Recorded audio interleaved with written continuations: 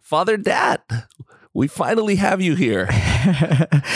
We've tried to schedule this one 3 times, I think. Yes. You're a busy guy. Well, I am so sorry being a priest. Sometimes you can plan your day as much as you want, and always something happen to beautifully and gracefully mess up that plan. But I'm so thankful to be here, finally with you in the pews. Yes. Thank you so much for your patience with me, Rudy. Do you feel like you're the president or something? Because your schedule changes so much throughout the day. No, not like a president, just a very hardworking priest trying to love his people. Well, we're glad to have you here, finally have you on the program. And you've been the parish priest of St. Faustina for how many years now? So we are finishing up our 6th year. So going into our 7th year. Wow, time really flew. Yes, fast. we've 7 years. Wow. And how many years have we been in this new building? We came in here 2017, December 2017. So about 4 years and a half. Right? 4 years. Okay. Yeah. So about 3 years at the school. That's and right. Then 4 years here. That's right. It's been quite a journey, huh? Yeah. 2014 is when I come out. So 7 years. Time flies. Speaking of journeys, your whole life is a journey in and of itself. Now, I understand you grew up in Vietnam, and this was post-Vietnam War. That's right. And which part of Vietnam did you grow up in? So I grew up in a city called Bien Hoa, which is outside of Saigon in the south of Vietnam. Okay. And the weather is similar to Houston? Yeah, in a sense that it's very, very hot and humid. So tropical weather. Tropical weather, lots of rain, very humid and very hot. Is that pretty much what we see in the movies? Does it depict it pretty well? Yeah, the Vietnam movies? It does depict it really well, yes. And you are from a large family. How many brothers and sisters right. do you have? So there's 8 of us all together. And I'm the 3rd oldest in the 8. How many boys and how many girls? 5 boys and 3 girls. 5 boys, 3 girls. Wow. It's a riot in my house. Are you the only one that has entered into religious life in your immediate family? I am, yes. My brother joined the seminary and he discerned it for a few years. And after that, he discerned out. Now he's happily married. Okay. Yes. Was he older or younger than you? He's my younger brother. Okay, so after you. After me. He discerned. And were you already a priest at the time when he was discerning, or? I'm already a priest. In fact, when I was serving as vocation director, he joined. Wow. So I was his brother and his boss. Oh, wow. You're advising him in everything. That's right. Now, growing up in Vietnam, your family's Catholic. That's right. And did you go to a Catholic school in Vietnam, or?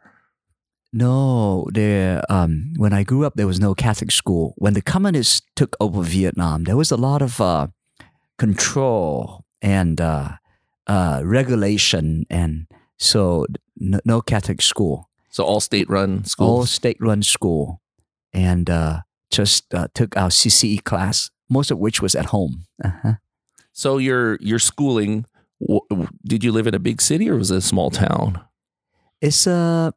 It's like a suburban. It's not a big city. It's out, yes. Okay, but it wasn't anything like really rural or anything like that, like we see in the movies no. with the rice paddies and everything like that. No, my grandparents are from there with the rice field and things like that. So every summer I get to go to my grandparents' house and spend the summer there, with the rice field and all of that. Yeah. That's cool. Mm-hmm. And what did your parents do while you were growing up? What were their... So, they own a little business. Before the fall of Saigon, my parents has like a little business. My dad worked in the service. He was in the Air Force. Okay. And my mom has a little business selling like a little convenience store, but it's very, very, very small. And after the war, with struggle here and there, they continue to have that little business where they sell different things. Yeah. So growing up in Vietnam, did you always know that you were going to become a priest? Wow, the call is a mystery. But I remember even at a very young age, in first grade, going to mass as a kid. I was so fascinated at the priest vestment. He's always wear those big vestment in different colors. So yes, I thought to myself, I want to become a priest. I want to wear one of those. So I couldn't wait to be a priest, even in my first grade. I went home and little kid, I took my dad's sweatshirt, which is very long, so it looked like an owl. I put the sweatshirt on, and I took the blankets, put a blanket outside as a chasuble, and I celebrated Mass. And I even have parishioners. So, who were your parishioners? So the way I did it was I saved my lunch money. Okay. And I bought kind of like the red drink, like the Kool-Aid. Okay. The red like Kool-Aid drink, and then I buy these peanut butter waffle, and I invite my friends to come over to see my Mass, and they get to drink the free Kool-Aid and peanut butter waffles.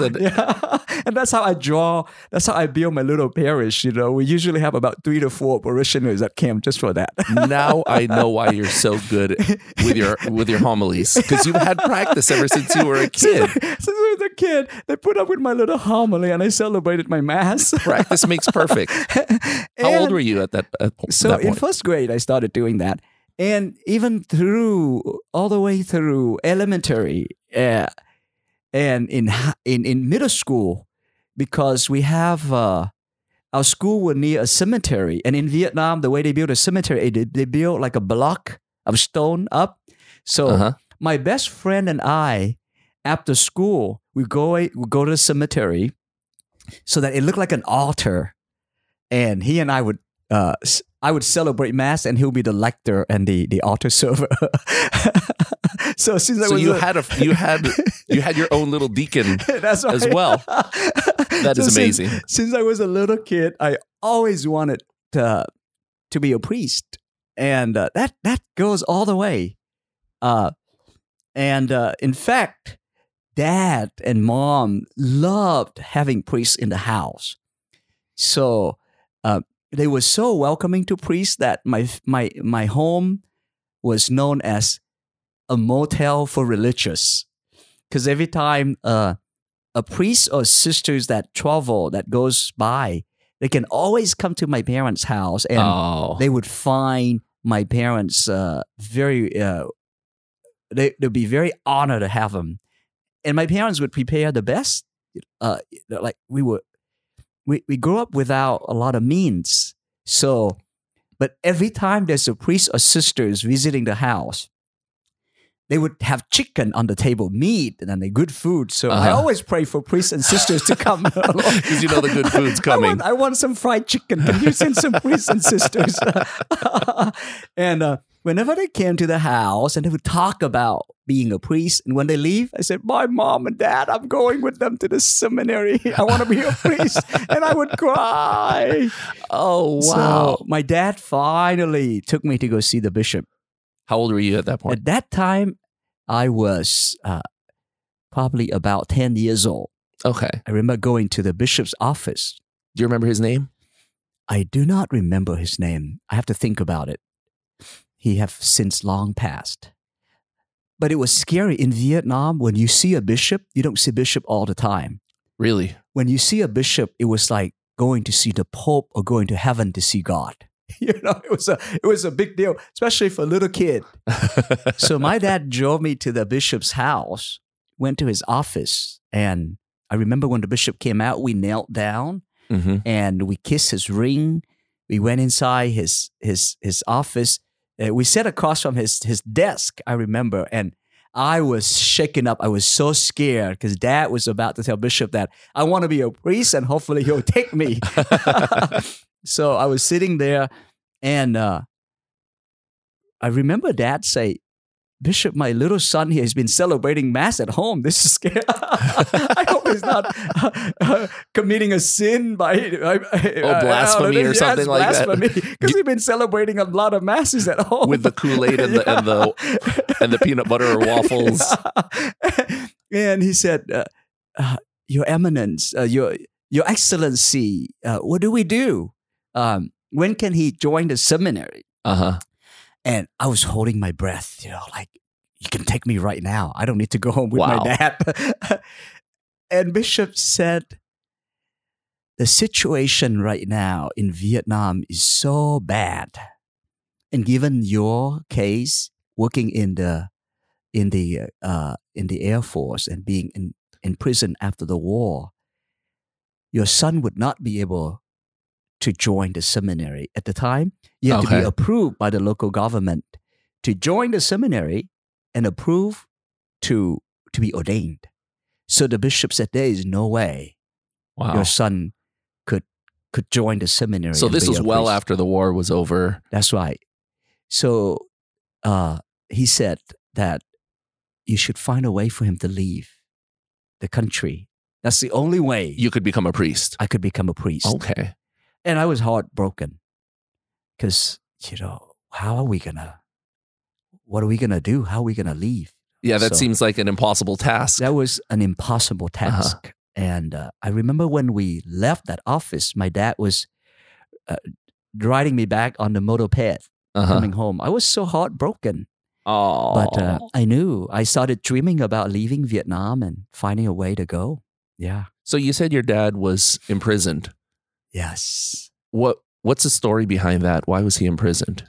So after the war, the communists took over Vietnam, the South Vietnam. And they had this, what they call the re-education camp. Okay. Anybody who have worked in the previous regime has to go to this camp where they can, quote unquote, re-educate them in the way of the communist. So I remember my parents tells me, especially my mother, she said after the war, it was very scary. Tragedy, a lot of people died during the war. At any time, in your town, in your home, family would hold their breath because any time the family can come home with the news that your son has passed. Wow. And when the communists took over, everybody who worked in the previous government knew that at any point they can come and get you to go to the re-education camp or prison. So my mom said it was a tough time because early in the morning before the sun set, he would leave the house and go out to the farm and work there. And he doesn't come home until the sun already set. It was a tough time. Tough time. At that time, there was the first 4 boys. So mom was home and, so husband, because of the situation, he would leave and he didn't come back until at night. And he would live in this fear that anytime they can come and take you. Because of his history of working for being in service he was in with the Air Force, yeah. Yes. He was an officer in the Air Force. So, but the time came when they asked him to report himself. So he did, and he was in the refugee camp. And so mom was home by herself, caring for the children. And that came, he come back on and off, and later he went, the total about 5 years that he was. And now I'm assuming that the re-education camp is just, another name for, was he tortured? It was he prison. The second time he was around he was tortured because our family tried, in 1984, the whole family tried to find a way to escape Vietnam by boat. And we left Vietnam. We were on the ocean for like a week and the engine died. And it kept floating in the ocean and we ran out of food and water. And I remember everybody was literally, we couldn't move. We just on the floor of the boat. What kind of boat was this? It's a small, tiny boat. Was it just like a... I was single a little engine kid, boat? but single engine boat, maybe 10, 12 feet long and maybe 6 feet wide, just a small boat. So the type that people go fishing with. That's right. It's a fishing boat. Okay. And the engine died and we're just floating on the ocean. We don't have food. We didn't have water. We could die anytime out of, hunger and thirst. And I remember we were praying very hard, praying and praying and praying. Every once in a while, there a little bit of rain, and then we would try to take a piece of plastic and take any drop of rain we can have, and for the water. Yeah, because you can't drink the seawater. That's right. After a while, finally we see this big, huge ship passing by. So with all the strength we had, we were screaming for help. We were waving the white cloth. All the women with little children. My sister was 3 months old at the point. How many people were on the boat? I believe there was about 30 or 40 of us. We all crammed in that boat. Wow. So the children, they raised the little children. And so the ship turned and came toward us. We were so happy. And they find out it was pretty close to death. So it turned out to be a Russian cargo ship. So they only allowed the women and the children into the ship. They gave us food. I remember the first time. I still remember so clearly. I was so hungry, about to die. They gave us this butter toast. I thought I was in heaven. Wow. So they gave us food, and then they sent their mechanic into our boat to fix the engine, and they told the man to keep on going. Wow. So we waved goodbye to Dad. So they only took the women, and this was a Russian boat. So yeah. And at the time, remember, in the 80s, they were still communists. Yes. So what they did was we said goodbye to Dad, and they took us back to Vietnam. Wow. And then when they dropped us off to Vietnam, the communists came, put us in a truck, and drove us directly to the prison. Because you were trying to escape Vietnam. That's right. How old were you at this point? At that time, I was 6 years old, right? About 6 years old or so. So your dad? So my dad, we don't know what happened to our dad. Wow. Because we were back. My sister was 3 months old, and I have my other 3 brothers. And Mom, we were in prison. Wow. It was terrible because my mom, she was so worried. She has stomach ulcer. Wow. And at night, she was in so much pain. We was screaming for help. And there wouldn't be any help. And I remember seeing the prisoner walking. They were left without food, skin and bones. And we were praying every day. We were in prison for about 2 months and a half. Why do you think the Russian ship let the men go? Did you think it was a kindness on their part? They didn't want a man to get on the boat, maybe attack them and take the ship or something like that. I thought maybe perhaps they figured if we take these men in and bring them, for sure they're going to be executed. No. They send them off. They just said, just keep good going. luck. Good luck. Keep going. They give them some food and water and supply. So after about 2 months, a little bit over 2 months, we finally were released. We came home. And you had no idea what happened to your dad? No. Wow. And when we came back, we found out that Dad's boat continued on. The engine died again, and the wind blew them back to the shore of Vietnam, and he's now in prison. Wow. How many days were you on the boat before that big Russian boat came along? I can't remember exact, but it would be at least probably about a week. A week before we saw, on the with shore. Very little food. Yeah. It was terrible. That's amazing. And we came back, and I remember very clearly when we found out that it was devastating. And my grandpa, he's such a man of faith, Was he with you on the boat? No, he was the one that stayed back to keep the house. Okay. So when we came back, because if we had gone with us, that house would be confiscated, would be gone. Yeah, the government would have taken. And Grandpa, such a man of faith, he took our hands. At that time, nothing left. Right, we'd have to start from scratch. Dad is in prison. Mom came back. All the money we had, we invested in taking that trip, so we had nothing left.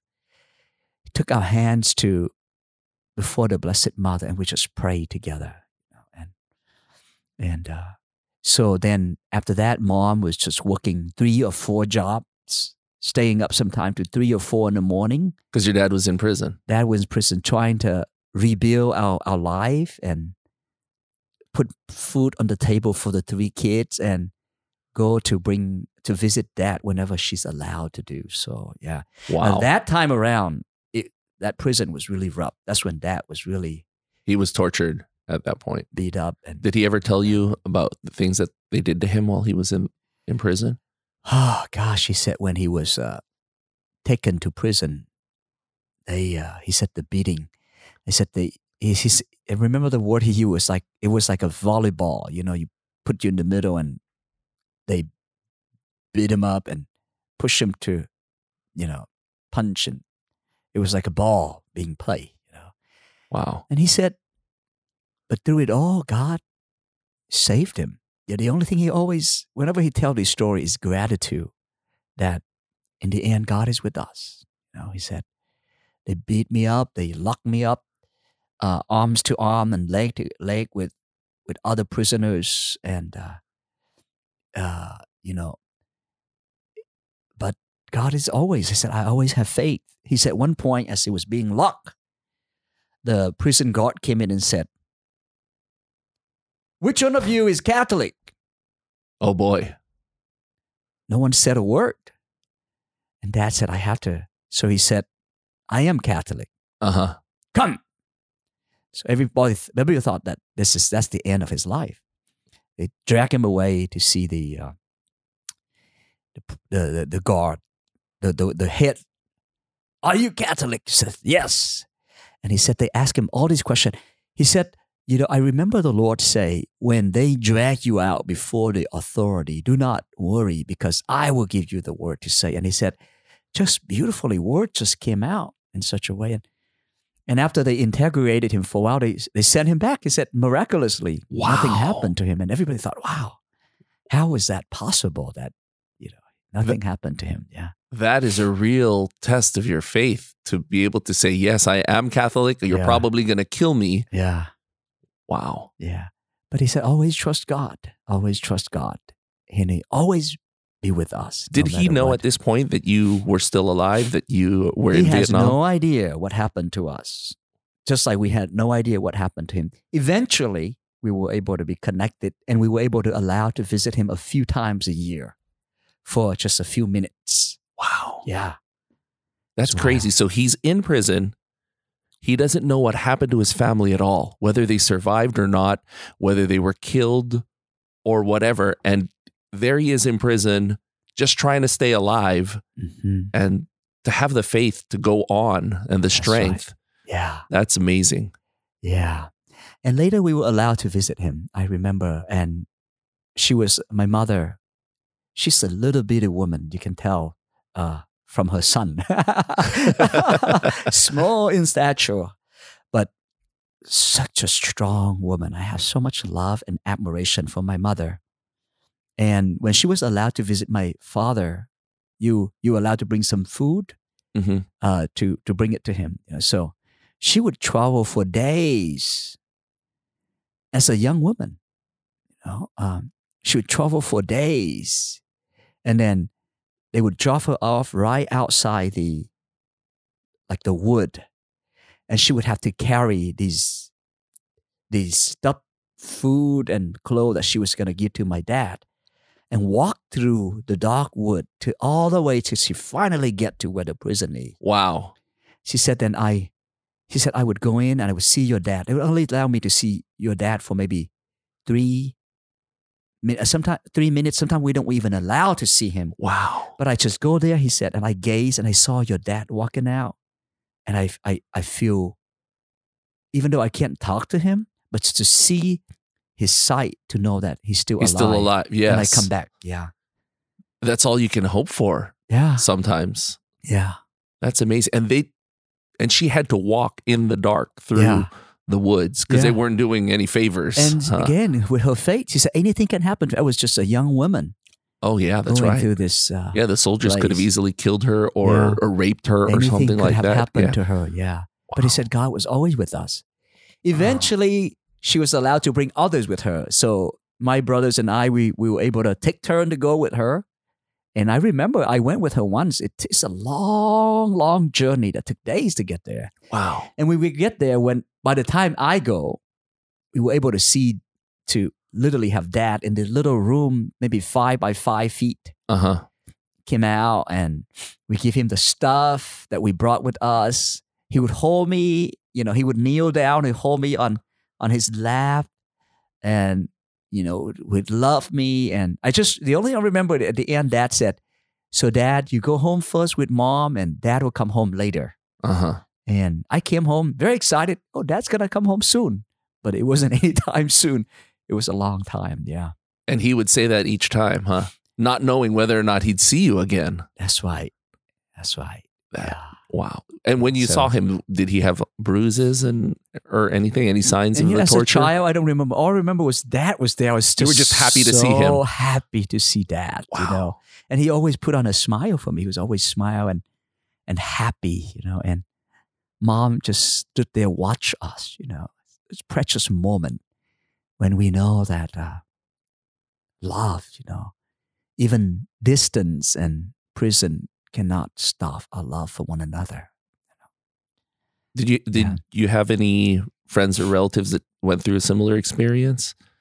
Oh yeah. Was it really common? Of course, Dad's best friend was also in the service. Went with us on that trip, and he went through the same thing. And my mom and his wife also, they go together to visit because they were in the same prison. My uncle was also, he worked in the secret police force, and he was in prison for 8 years. Wow. His story was sad because he came home. I remember he came home when he was released finally after 8 years out of prison. He went to see his dad, which is my grandfather, who was living at my house. And I remember when they met each other, every night at home, my grandpa made us pray the rosary together. And at the end of the rosary, we always say 3 special Hail Mary for my uncle, who was in prison, for my dad, that they will quickly be released, right? My uncle and my dad. And for my uncle, Father John, who have left Vietnam. When the communists took over in 1975, he got on a big ship and was able to leave. So we always pray for those 3. I remember by name. And when my uncle finally came home, I could see my dad came home first, and my uncle was in there for 8 years. How long was your dad in there? My dad was in a total of 5 years, but the second time around, 2 years. Okay. When my uncle came home, gosh, I could see the joy. I like my grandpa and him, they embraced. And we could see that joy, that, wow, finally you're home. The relief for you. Yeah, and he came home to his family. Unfortunately, 2 months after that, he had an accident and he passed away. Oh. It was just sad, tough. Tragedy of war, it brings a lot of suffering into our lives. Do your parents have any other brothers and sisters? Yeah, they do. Are they still in Vietnam? Some of them are still in Vietnam, and some of them are already here in the United States. My uncle and aunts, yeah. So you said that your dad was in prison twice? Yes. 3 years and 5 years. The first and 2 time years? was re-education camp. That's in and out. The second time was when he escaped Vietnam and he was in there. Yeah. Okay. So how did you finally leave Vietnam? So we decided that we had to split up because the last time we went together, everybody was in prison. Yes. So for economic, financial reason, and also just so that we go in wave, we decided we're going to split up. Okay. So the first time my 2 older brothers left, they left Vietnam, and then were they alone together? They were with their cousins, and okay. So they left. They arrived safely to Thailand. You go from Vietnam to Thailand or the Philippines or Malaysia on a boat where the refugee camp is, and from there, the U.S. ambassadors come and interview, and hopefully you get the visa to go to the United States. So it's the same kind of boat, that single engine, those fishing little type bitty boat. Okay. So my 2 older brothers left, and they sent back a letter and said, "Hey, we safe and sound." You're send lucky the you were next, able send the to next get group. So wow. then when the opportunity arose, then my younger brother and I was 12 years old and he was 10, together with my aunt and 4 other cousins. Okay. We left Vietnam. Same. By this time, we go from Vietnam to Cambodia because the distance on the ocean from Cambodia to Thailand is a lot shorter. Okay. And then from there, we catch the little boat and go from there to Thailand. What was that like? Because you were the older one at this point, and you didn't know whether or not. I was the older one, and I remember I was just starting out sixth grade, right? But the opportunity came, so we went. So our aunt and our 4 cousins, our group, the boat has about 40 of us. So we came first to Cambodia, and they hit us in the attic of the house, where we don't really see the sunlight. You see it through the crack, the sunlight. You wait there until when the boat came in, when there's no police and things like that. Okay. Then at night, they'll sneak you out and you hide in the bushes. Wow. And at night, when the boat came in, then you walk out to the boat, you jump into it, and you leave. So whose house was this in Cambodia? It's just the people that organized. Just some kind person. This trip. Yeah. Wow. So I remember staying there, and finally our time came. The boat had come in, and they, one by one, they begin to, because they don't want to take the big group out. They just take out 1 or 2 person at a time. Yes, of course. So everybody was leaving and leaving and leaving. And when it's final, it depends on the time when you get there to the house. That's the order that you would get out to the boat. If you don't, and by the time they fill up the boat, you wait for the next boat to come in. So when it finally, my turn, one of the ladies said, "Would you please allow me to go before you? Because my 2 brothers already gone. I want to go out there with them." They want to stay together on the same boat. Yeah, they want to stay together. She said, "Sure, you can go. I'll just wait for the next motoped to come and take me and my brother." So they took her and they came back and said, "Sorry, you're going to have to wait for the next boat."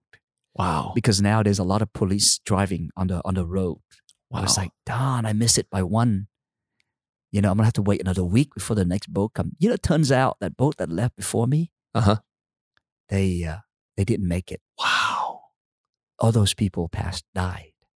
What happened? Do you know what happened to them? Did they sink or were they captured? I heard from their family that I think they were rammed by the pirates and everybody died. So had you not given up your seat to her, I'd be in heaven right now. Wow. But God has a plan for every one of us, I have a plan. So, and I waited like about 4 or 5 days later. Finally, this time I got to go out and we went.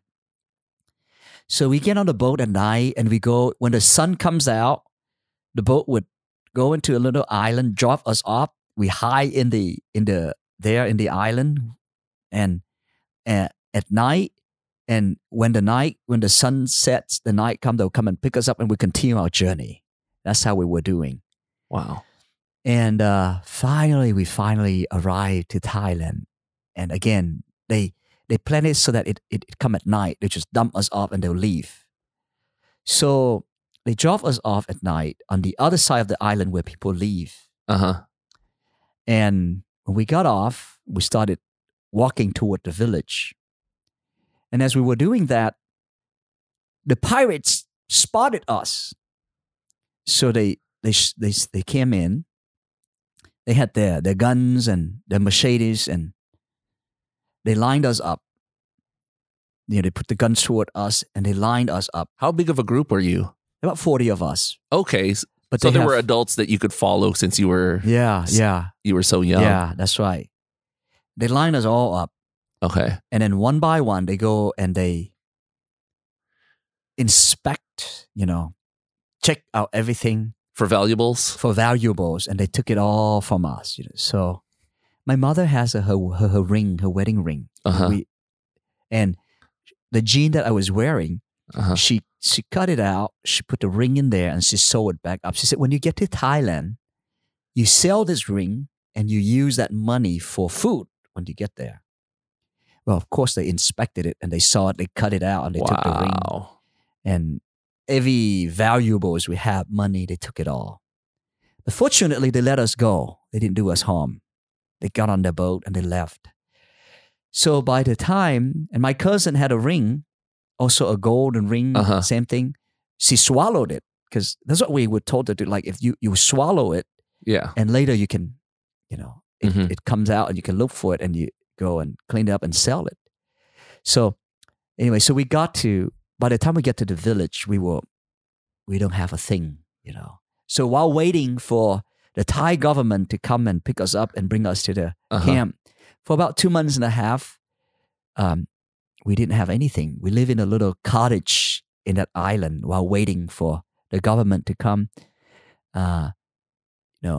For about 2 months or so, 2 months and a half, we were going and like a beggar, every day we wake up and we go down to the Thai village, usually around meal time, at lunch or during dinner time. And we ask for food. A lot of time they would have their dinner and with the leftover, they'll call us in and we'll go inside and eat. I remember Thai food is very spicy. I remember with my cousins and my brother, we would go and we, after the meal, they go and we're so happy we have food. And talking about Thai food, we would go in, we have our food. And it was so spicy. We were eating. It was so spicy, like our nose would be running, and we were like crying. Oh, this is so spicy. But the food we were so hungry. The food was so like, wow. That's how I learned to eat spicy food. From Thailand. Your experience in Thailand. From my experience in Thailand, and occasionally people would give us a bag of rice, a few Thai, they call it bath. So where were you staying at that point? So was there a camp? In the island, there's a little kind of like a they built like a little, just like the roof. Okay. Like a little, kind of like a little gazebo. Okay. A square gazebo with a roof on it. It's small, maybe 14 by 14, and 40 of us cramped in there just to sleep there while waiting for the Red Cross and the government to come and bring us to the refugee camp. Yeah. Wow. So we lived like that for about, while we were there, another group came. Very sad, but when this group came, when they dumped them off, the boat hit the rock, the boat break, and people just hang on to whatever they can hang on and swim in, and half of the people in that boat die. Wow. They drowned on the They drowned water. As they're trying to get in the island. And then they finally found us. They came and joined us too. Yeah. It was a tough time. It was you and your brother. Did you have any older relatives with you that were helping you along? My aunt. Okay. My aunt was with me and my other 4 cousins. We were together with the rest of the group. Yeah. Wow. And that's the same experience that your brothers went through. Yeah. Yeah. We were all together. Whatever food we find, we'll come home and we share it among ourselves. And so we lived like that. Was your dad still in prison at this point, or was he at home already? He was back in Vietnam. Now, back in Vietnam, Mom and Dad was waiting for the news from us. Because my brothers went and soon they got the news back. We got here safely. We're all right. Wow. For us, we have no connection with the outer world.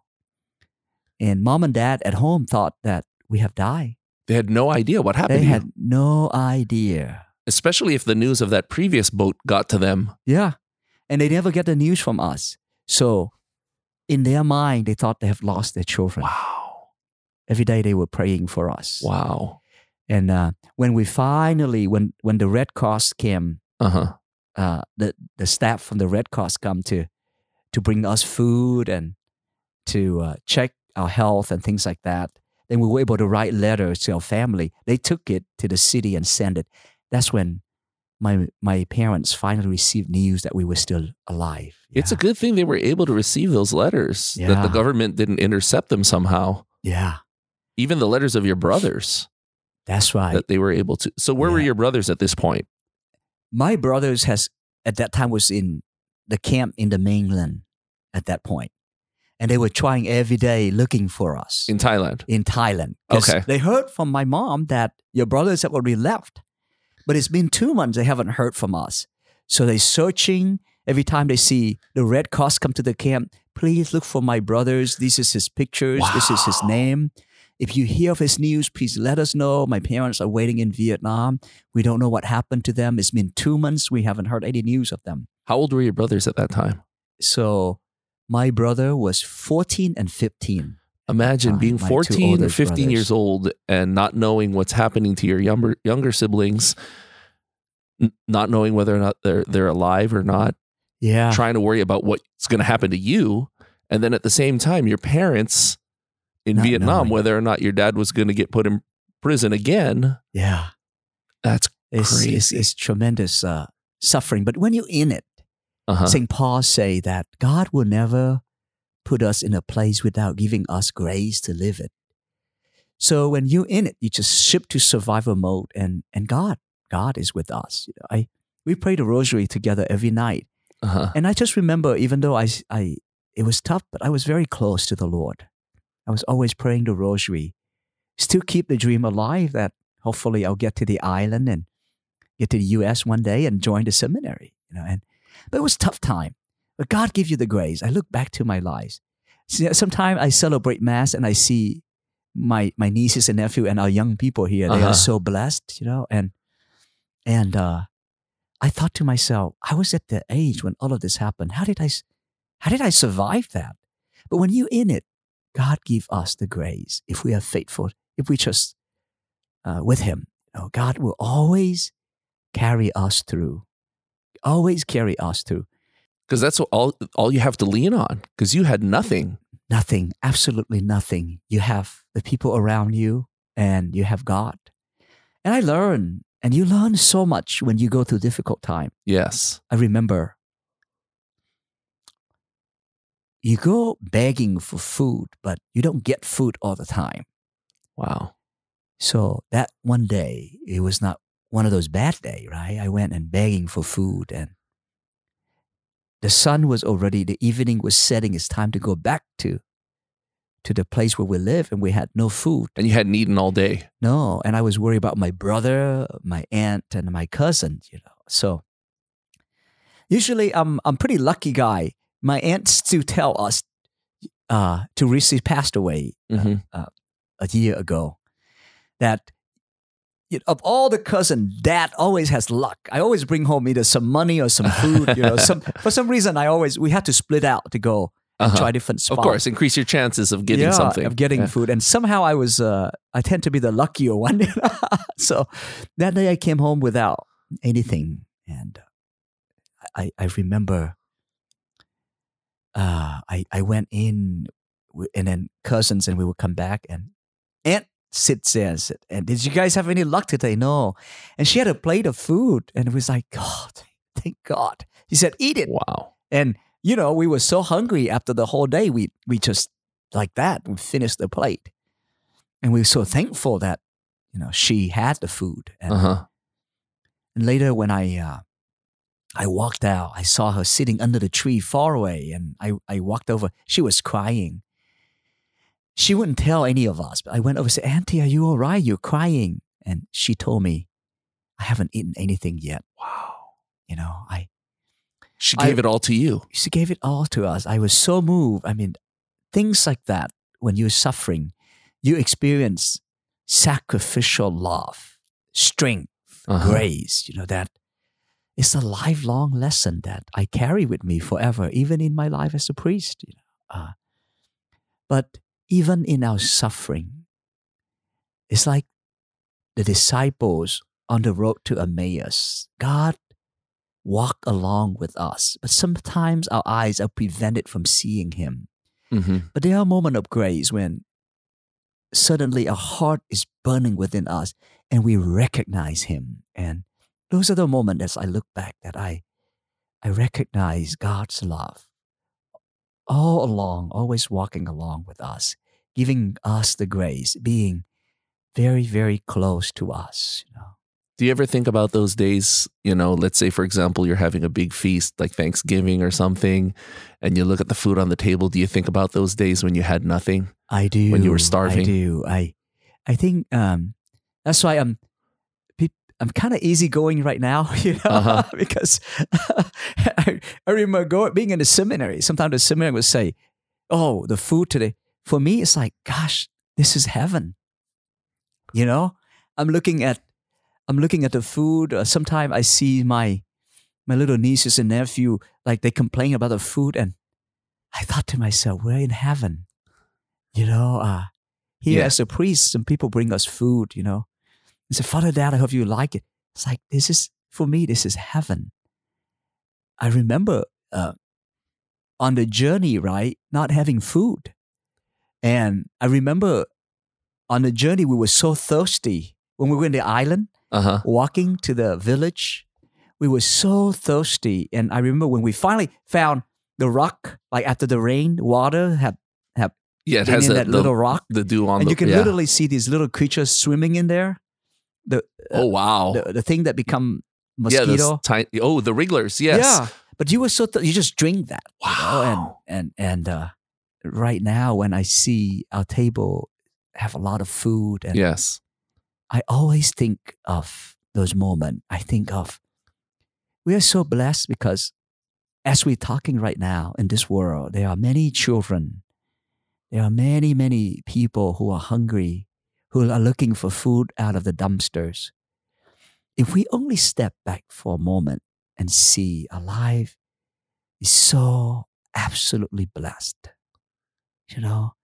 And I think going through those moments really make me appreciative of family, the fact that we could be together. Yes. Of the gift of freedom, of the fact that we could go to Mass. I mean, I long to go to Mass. Those months, there was no Mass, right? Growing up, we went to Mass every day. And there was no Mass. We gathered together at night and we prayed. You just prayed? We just prayed together.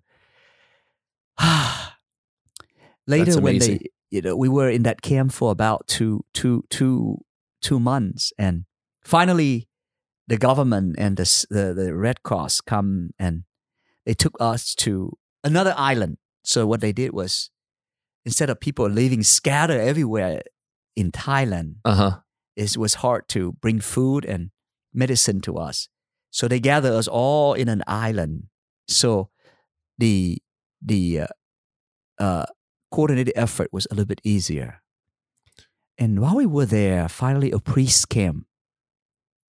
Oh, I still remember the day he came.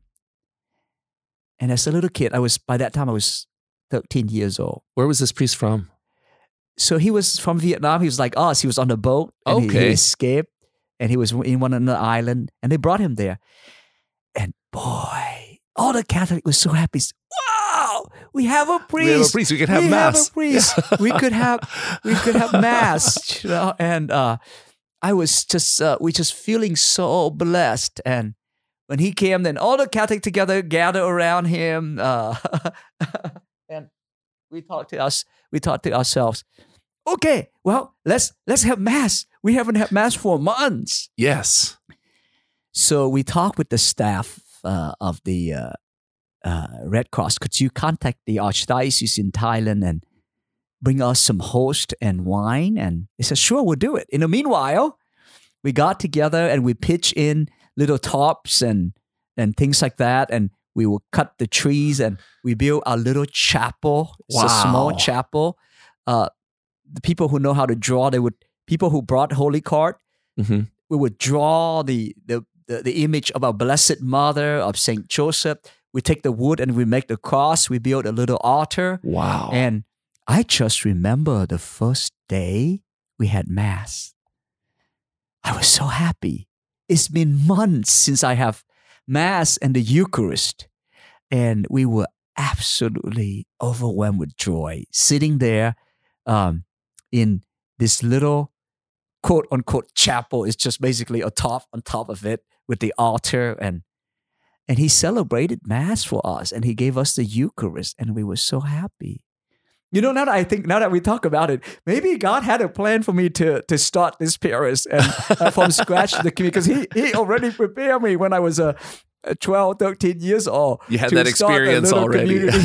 Without a church, without an office, without nothing. But there was so much joy. When I came out here to start St. Faustina community, Sid Cardinal gave me a letter and he said, go. There's no house, no office. I was scared, but I think God prepared me for that. Now that I look back, because we didn't have anything in the camp. Wow. And once we have the priests, we just gather around. We had the mass, and we had the community, and we were nurtured by God's grace. And were the priests in Vietnam persecuted?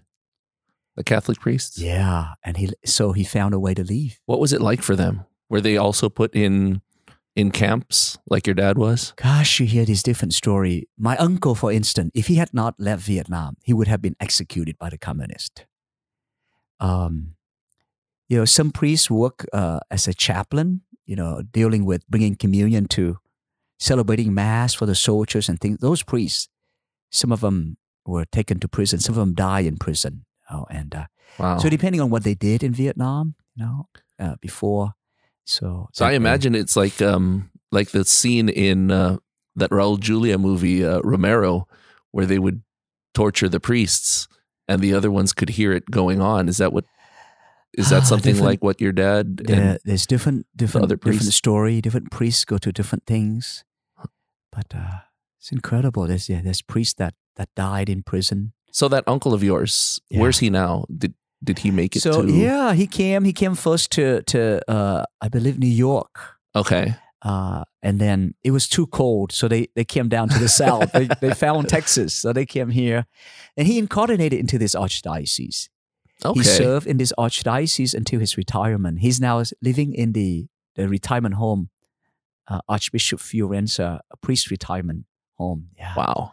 So your brothers, how did you get into contact with them? So you're in that little refugee camp. You create your little chapel. We stay there for another, I believe, 5 months or so. Wow, that long? 5 months? Oh yeah, because at the time they decided to stop the wave of Vietnam just coming. They didn't know what to do with us. Should they ship us back to Vietnam or should they? So they didn't want to bring us to the main refugee camp that was pretty crowded. Oh. And who was running the refugee camps at this? So they sent Thai soldiers to come and kind of guard us. And they elected like the camp leader. Okay. And the Red Cross would bring us food. They would come twice a month, bring us canned food and things like that. Is this a Thai Red Cross or from other countries? It's the United U.S. Red Cross, United Nation. Yeah. United Nation. They came and they bring us food and medicine and things like that. So very grateful to that. So after we stayed there for 3 months, they still haven't really made a decision yet. But it was so hard to bring it out to an island because they had to get there by boat. So they brought us to a place called Ban That, which is the border between Cambodia and Thailand. Okay. They brought us to this wooded area and they give us, they kind of clean up the place for us and they'll supply us with hammers and nails and machetes and give us materials so we can make these kind of like these leaps, bamboo houses. Okay, like little huts. Huts. Yeah. So we lived there for another year. A year? Yeah. You and your brother and your uncle and your cousin. Yes. For another. By that time, there's a lot of refugees that they brought in from all over Thailand. Because they didn't know how long you were going to be there. So that's right. Now, again, the story of fate. Like God is always. When we got there and we said, we got to build our church. See, fate is so amazing. Everywhere we go, right? We said, we got to have our church. So we got there together and we began to build our church. Now, by this time, there was 2 priests, Father Pierre and Father Jean.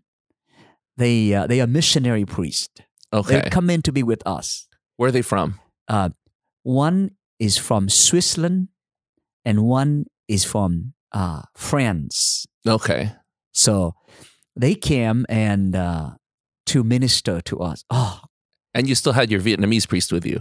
Yes. Okay. And I just remember they left such a deep impression in my heart, in my soul. As a little child who desired to be a priest, I always remember. And there was those two priests, and there's another priest, Father Dominic. He's also a Jesuit who spoke Vietnamese. It's amazing. Where's he from? Gosh, I can't remember where he's from. I just remember he's a very funny guy, and he speak Vietnamese and celebrate Vietnamese mass for us. Wow. Just a priest filled with joy. I'll never forget him. These priests, they left a lasting impression. But he wasn't Vietnamese at all. He wasn't Vietnamese, but I think he taught in Vietnam before the communists took over. So he picked up Vietnamese. Okay. He spoke Vietnamese, broken Vietnamese, but he celebrated it. Mass in Vietnamese and talk Vietnamese to us. So you had several priests, huh? Yeah, by that time it was cool. So we built our but by that time they are still in the process of making a decision with us. So they kept us from having any contact with the outside world. No letters, no mail, no nothing. Did you ever receive anything from your parents in any of the camps? By that time, no. No. At that time, not yet. Okay, so you had just sent letters out, hoping that it got to them, not knowing whether or not they knew you were still alive. Until these priests came. Okay. Knowing that we weren't allowed to have contact to our outer world. They told us to write letter to our family. And in the meanwhile, while we were writing our letter, they would take it and smuggle it out for us. Wow. That was our only way to still keep in touch with our loved ones. Okay. But at this point, your parents knew that you had made it. Still living, but they still haven't, So they, so that's how we have contact with my brothers in the other camp and my parents back in Vietnam. And that was the first time you got contact with. So we wrote letters and they smuggled it out for us. Why didn't they allow you to send letters out? I do not know as a child. I just know that they didn't allow us to have any of these. Wow. In fact, I remember one time, Father Pierre, he was driving in this old beat up car, driving out of camp. Somehow words got out that he was taking letters out for us. They stopped him. Wow. They inspected his car. They found it. Oh no. And this poor priest, they made him crawl on the ground. I just remember that for doing that. It was just, they were rough soldiers in there. They were very rough. I wonder why they...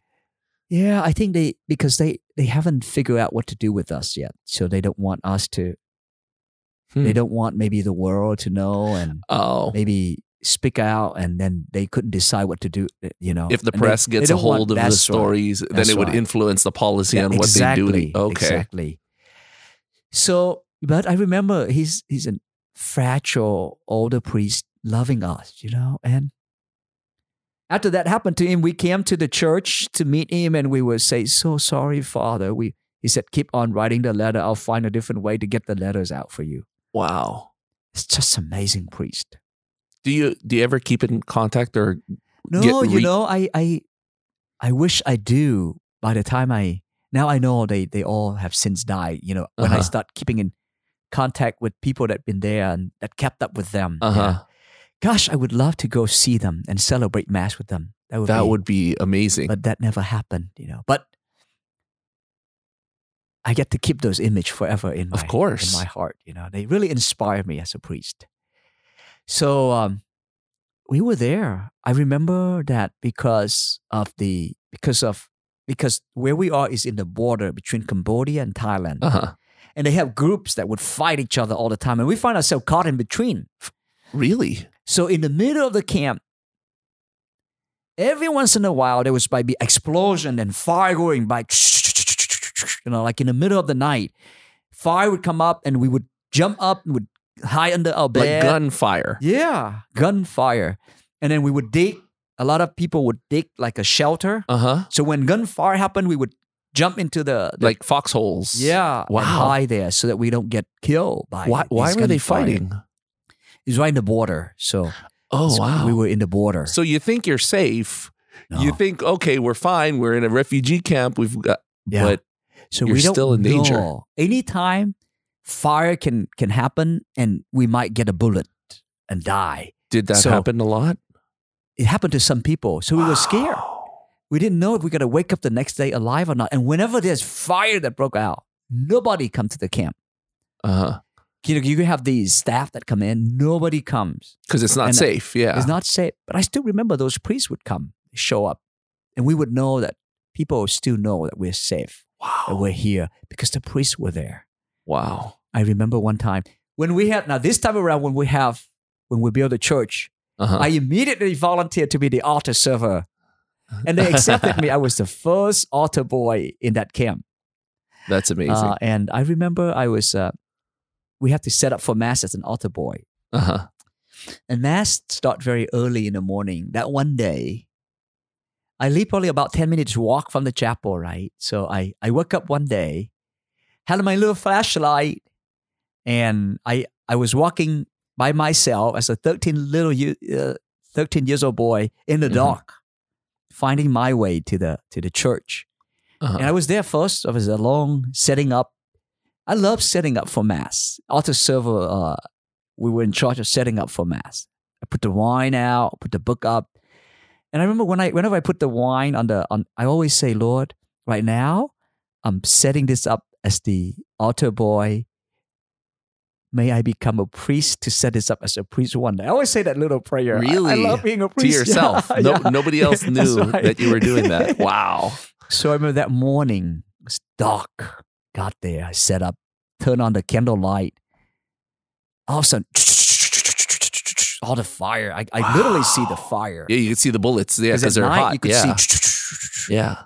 I was so scared, and I hid under the altar. And I was like, oh, I'm going to die. Nobody's here with me. And my aunt and my cousin, my brother is still back in the house. They won't come to church until later, but now they're not going to come. And here I'm stuck by myself. I'm scared. And I hid in there for a while. You were alone. I was alone in that church. And fire was like right in front of the church. Wow. I thought, this is it. I'm going to die. So I was so scared as a kid. I lie, the altar has the big cloth. I hid under there. You were hiding for safety under the altar in that little church that you... Yeah. And after a while, Father John showed up. He went in there with me and he hid under there with me. Wow. And when fire ceased and the sun comes out and fire ceased, and he brought me back to the office, and another person came and he told that person to walk me back home. How old were you at this point? I was 13 years old. 13. Yeah, it was wild. Wow.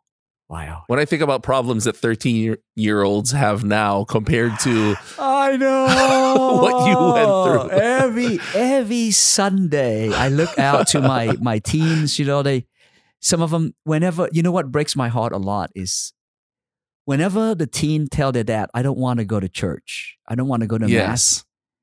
It's like taking a knife and cuts to my heart, like I was 13 years old and I would die to go to Mass.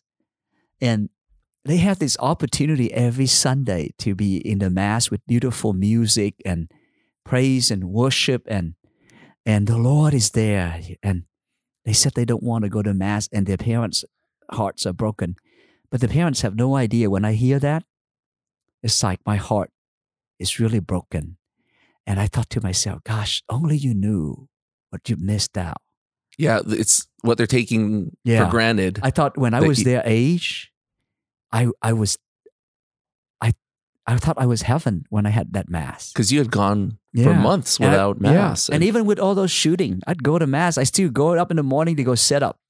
Wow. Because I want to be at Mass, and gosh, I thought, I would say, and, with confirmation, sometimes they said they don't want to.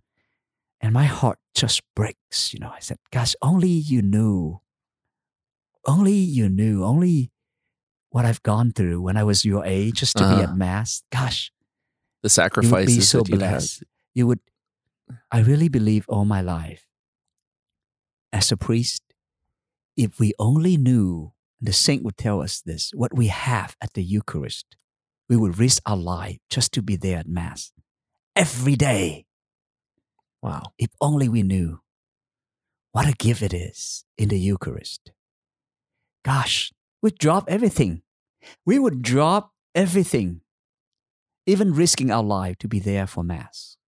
We're so blessed to have that. And that's what concerns me is, like you can have persecution, you can have gun and fire, but the secular world that is distracting and pulling us away from God. Mm-hmm. And the danger is if it's in your face and persecute you, you stand up for it. Yes. But the world is like quietly distracting and taking us away from God.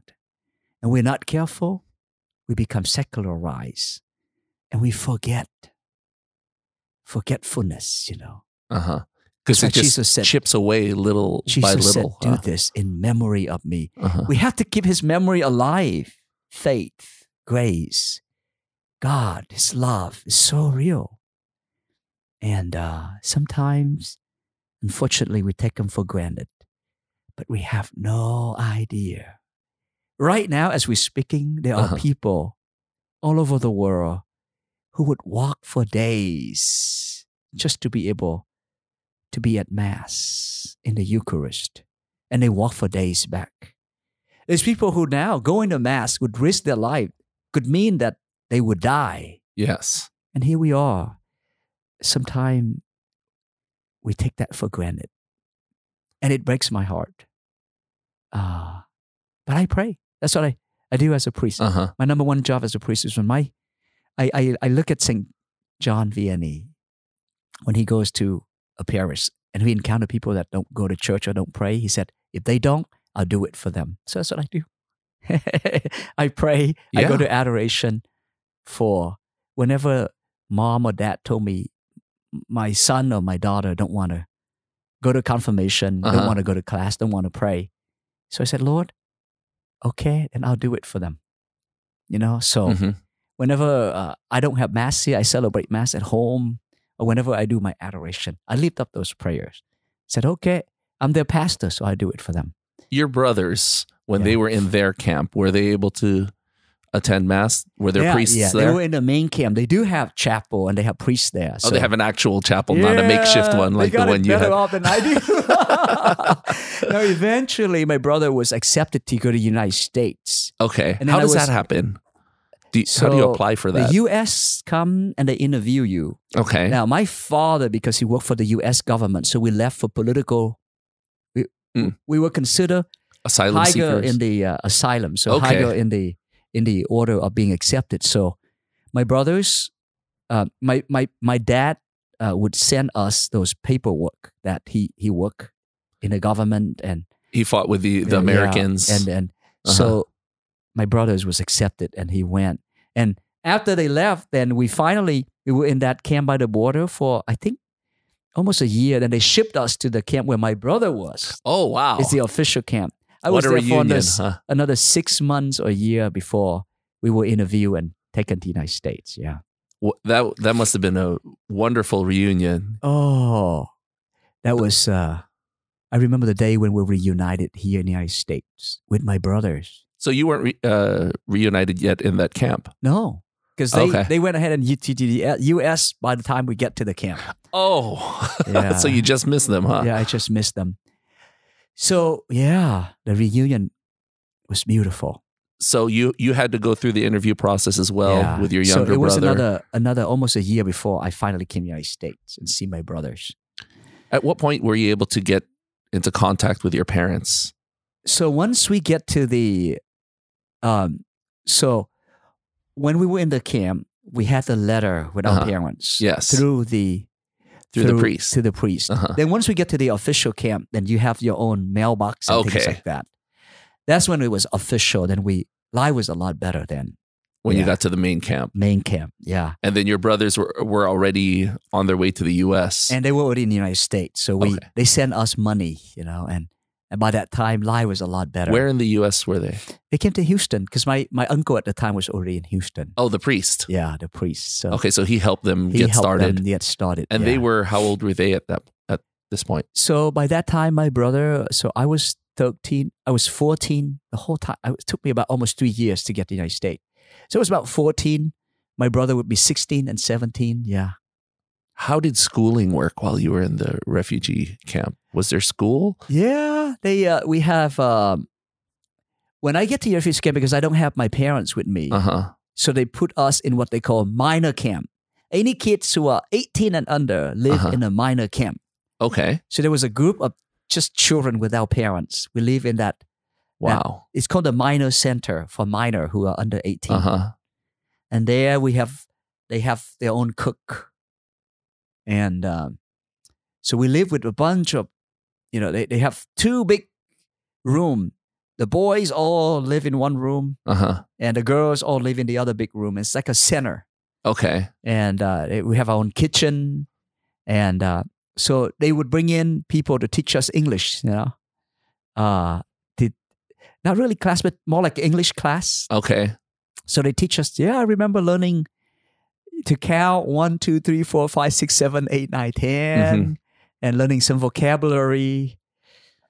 Was it just English? Were there any other subjects? Yeah, they teach us, they taught us morality. They taught us different things. So you had like science and... no, we didn't really have that luxury. Yeah, we didn't have those classes. Just basically English class. Wow. Mainly, yeah. I like how you say it's a luxury. Oh, yeah. To go to a science class. Thing, right? Education was a luxury, That's another thing. I mean, our children has the best schooling in the world. And when I look at them and they don't want to study, that's another thing that breaks my heart. Boy, because, when I was in the camp, you can't, there's volunteers that come in and teach English and, and try to learn. And how much I want to be in class. Oh, well, and eventually we did have class. Because the people in the camp who know math, who know literature, they taught us that. Now I remember it. Yes, we did have classes. And I was on cloud 9 taking those classes. Wow. In fact, I remember it now. I was, I did pretty good. I love studying. So when the class was open, I jumped right in and I studied. And I was back in old day, during that time, I was quite bright. I studied really because I just love studying. And I did really well in classes. I was always top in the refugee camp because I was so happy to be able to go to class. Well, you don't realize or appreciate something until you lose it. Yeah. So you were without school for such a long time when it actually happened. That's right. Going back to class. So eager. So, yeah, I remember. I love English. I love reading those poems. Love taking those math class. I remember now. That's another thing that breaks my heart. When these little young one, they don't want to go to school, or it's like, and it's like, gosh. Well, after the pandemic, now I think a lot of kids are dying to go back to school. The ones that are stuck at home. So that may be a blessing in disguise. We come a little bit to a deeper appreciation of relationship, right? Yes. How much we need one another. Yes. Do we? That's why our faith is so beautiful. A lot of people say, why can't we just pray at home between me and God? Because faith is not just vertical between me and God. It is between us and God and seeing God in our brothers and sisters. We are a body of Christ. As St. Paul said it, when the foot hurt, we can't just say, it's just my foot or my tooth hurt. I'm not hurting. When one suffers, we all suffer. That is why we come together on Sunday. It's not just about me. It's a communal thing. It's a communal. I come here not just for myself. I come here for my family, for my church, for the world. The Mass that we celebrate, it's just not for us. We're there to lift each other up in prayers. We're there and we look at each other. We're there. My heart is breaking. I'm hurting. And I look out and I see I'm not the only one who's hurting. Yes. Other people are also wearing masks. Other people are going through a hard time. Yes. Other people have lost relatives and friends. Ones. Yeah, I'm there for them. We are a community. We are the body of Christ. And we lift this up, all of this up with the bread and wine, which become the body and blood of Jesus. And when the priests say, lift up and say, through him, with him, and in him, all our joy, all our sorrow, not just mine, but I lift together the tears of my brothers and sisters, all people around me. We lift it up. When I celebrate this, Matt, I look out and I see this. That's my family. I see their joy. I see their sorrow. And we're all in it together.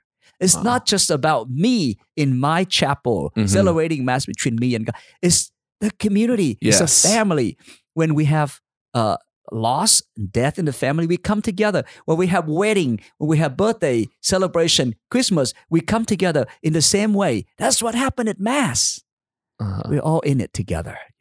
Speaking of blessings in disguise, so I guess it was a blessing in disguise that your dad, he had worked for the government. He was in the service. It was a bit of a curse because he was imprisoned and tortured, but it was also a blessing that you were also on the top of the list to go to the United States. You had more of a priority as refugees because he worked. Exactly, Rudy. With the Americans. That is my dad's life theme. Because he went through hell and our family went through tremendous suffering. And I have to say, that is nothing compared to a lot of other people who've gone through life. To this very day, I remember my dad always say, we look at what's happening in our nation, we look at the division, and we worry about a lot of things, the pandemic. But Dad always tell me, even when my dad was going through his quadruple bypass surgery, and I was in there praying with him, and he was opening up and talking to me, and all he said, Dad, all that suffering we went through, including the Vietnam War, even with the fall of Saigon, the communist takes over, the persecution that we went through religiously and politically, without all of that, we wouldn't be here today. He said, I was in prison all those years, but without those years in prison, our family wouldn't be in the United States today. Exactly. Because of those imprisons that I was able, through Senator McLean program, that I was able to, through that program, come here and we are united here. And now you're a priest. And you're serving so much of God's people. And Dad said, God always has his plan. Sometimes not like the way we think. But he said, if we trust him, he always bring good out of it. We have to always be grateful to God. Yeah, because little did he know that while he was being beaten up in that camp, that him being beaten up was actually helping you get to the United States. And himself and the rest of the family to come over. So you finally got reunited with your brothers here in Houston. Yes. How long did it take before you were able to see them again? So a total of how many years since your brothers left and you finally reunited with them? I left at the end of 1987. But your brothers were how far ahead of you? My brothers had left before that. They left, I believe they left maybe 6 months before that. Okay. So I came here in May of 90. So it's about 5 years. 5 years since you hadn't seen your brothers in 5 years. Yeah, 4 or 5 years, yeah. Wow. We finally united. So you were a little kid, and then by the time you saw them, you were already into puberty at that point. Well, you're a little older. No. So yeah, I was maybe 11, and when I saw them, I was 15 years old. Okay. Yeah, 11. So a little over 4 years. About 4 years, yeah. Wow. And same with my parents. So how did they follow? So in the late 80s, Senator McLean sponsored a program called, in Vietnam we call it HO, Humanitarian Operation. Okay. That any veteran that worked in the South government with the U.S. government, and because of their imprisonment, may through that program come to take residence and live in the United States. So my father applied for that program, and it went through really well, really fast. And the Vietnamese government didn't try to stop him? Because I think there is already an agreement with the United States by the like a treaty U.S. or government. Some sort. Okay. So my dad applied for it, and showing up in 1991, he came with the rest of the family. Wow. So your sister, who was just months old at the time, how old was she at that point? Gosh, they're still little because my parents have more. I have, like, my baby sister, I never saw her. Yes. Because when I was left, my parents have more kids. Kids. So they're just small. I remember all these years I pray. We always pray together for reunion of the family, right? Of course. And we always pray the rosary. That's been the tradition in home. And finally, the day come. The note come that on this day and as such, they will arrive at George Bush Airport, International Airport. Back in the old day, this is pre-911. You can go all the way to the gate, yes. to the gate to wait for them, right? So I remember that very clearly. That it was at night and they, my uncle, my brothers. So they drove us to the airport. I was standing there waiting. The anticipation. My heart was pumping. Wow. In the old day, you don't have FaceTime. So you haven't seen their face in a long time except through pictures, yes, right? Yes. There was no internet like we do nowadays. So you couldn't send those digital image pictures. So you haven't really seen them except through those photos that you sent in the letter. Yes. I was anxious. My heart was pumping. And finally, the time came. The time we've been praying for, we've been waiting for, and we haven't seen each other for years.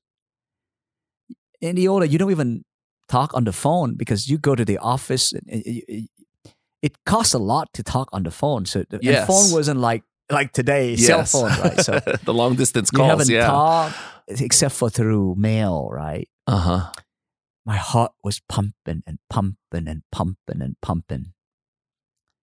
And then people was leaving the airplane. And finally came mom and dad with their suitcases, the little baby in the arm, and all these little ones, like how ducks lining up and going. I remember they were so small. Your other siblings coming along. Coming out. They were all can small imagine the tears. Oh gosh. So I just remember seeing them. I was so happy. I mean, I can't believe it was real. You literally have to pinch yourself. Yeah. Is this real? After all, here we are. Dad talking about tears. Dad went through hell in his life. The night when I left, Dad called me over and said, Dad told me, Dad, you're going to leave Vietnam by boat with your younger brother. I need you to be the strong one for your brother. And Dad said, you have to be strong in your faith. And life will be hard, but you have to be strong. You have to be strong. He said, you don't cry.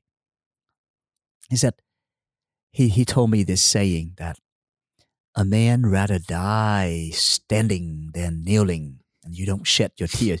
You lose your head, but you don't shed your tears. The strength, And I don't see all my life. I remember up to that point, I haven't seen my dad cry yet. And I kept his word. I stay very strong through those years. I don't cry. I stay strong. I don't cry. All that things, I don't.